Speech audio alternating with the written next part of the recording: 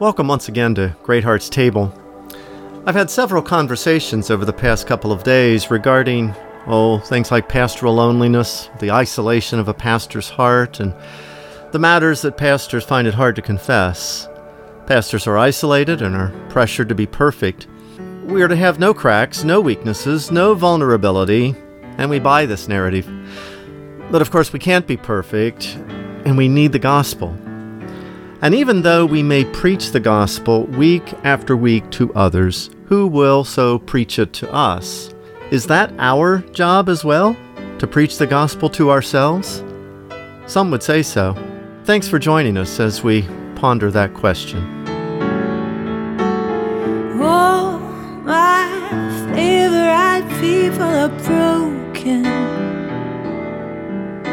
Believe me, my heart should know. Though to most people, I'm a pretty good listener, there are two people to whom I don't listen very well at all. The first, sadly, is my wife. I'm working on that. And the second is me. I write, as you obviously know, a newsletter, and I produce a podcast. I intend by these to encourage pastors like myself. I believe every word I write and speak, except when I don't. And so there are times when I'm grumbling about this or that, and someone says to me, "You know, Randy, there's this podcast called Great Hearts Table. You really ought to listen to it." I have snarky friends, but they're right. I don't listen well to myself. The fact is, none of us do. But we're supposed to, right? And therein lies the problem. Somewhere in the early 1990s, I began to hear the distant drumbeat of a movement called sonship. This, or the form of it that filtered down to my desk, encouraged me to address my lagging spirit and my ever-present anxiety by reminding myself that I am a dearly beloved child of God. That is, I was to preach the gospel to myself. That sounded reasonable, and it is. The gospel was certainly the message I needed to hear. I preached grace to others. Certainly, I could nurture the habit of preaching the same grace to myself. And so I did. Or I should say, I tried. Remember, I don't listen very well to myself. In the end, preaching the gospel to myself became one more thing at which I was a spectacular failure. Instead of taking my guilt away, it added to it. The more I tried to remind myself that there is therefore now no condemnation, the louder I heard, "Wretched man that I am." This was clearly not working, and so I largely abandoned the project. Still, I found that what I longed for, especially on those rare Sundays I was able to attend other churches, was to hear the gospel of grace preached. I needed to bask in it. I needed to be healed by it. I needed to hear it from others since I would not hear it from myself. This, it seems, is the way it always has been. Faith, Kelly Kapic suggests, is a communal sport. Kapic, an author and professor of theology at Covenant College, published in 2017 a wonderful book on suffering called Embodied Hope. In this book, Kapic traces the idea of preaching the gospel to ourselves far back beyond sonship, to Lloyd Jones and then to Wesley, to Luther, and to Augustine. It's not bad counsel, he says, but the individualistic nature of such a thing makes it difficult, if not toxic. For many reasons, we simply do not listen to ourselves as well as we do to others. Kapic expanded on this in a recent chapel message he delivered at Reformed Theological Seminary in Orlando.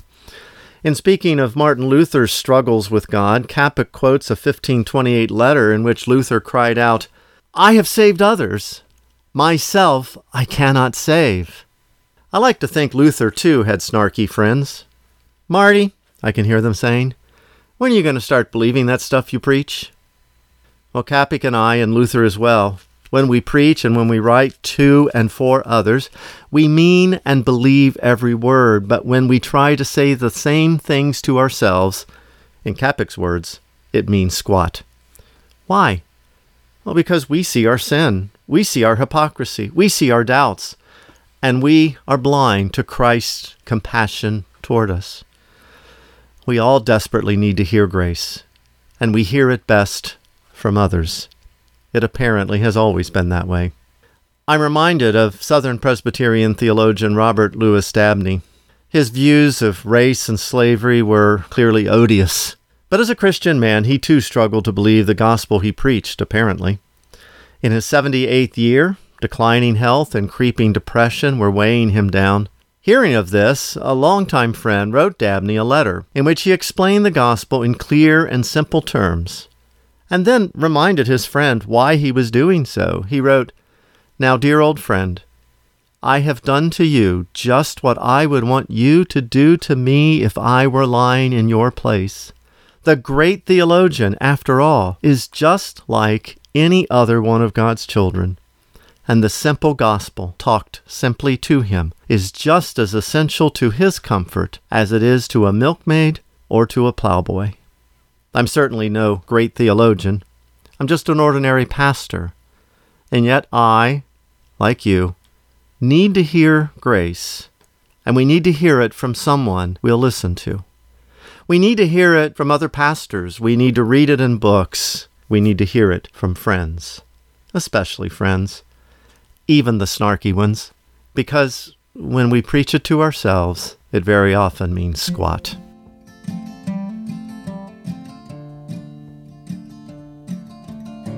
Great Hearts Table is published on the first, second, and fourth Mondays of each month in both audio and print format.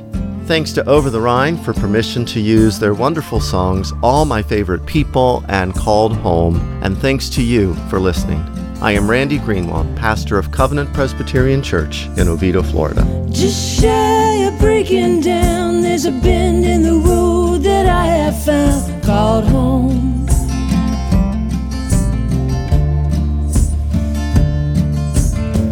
Take a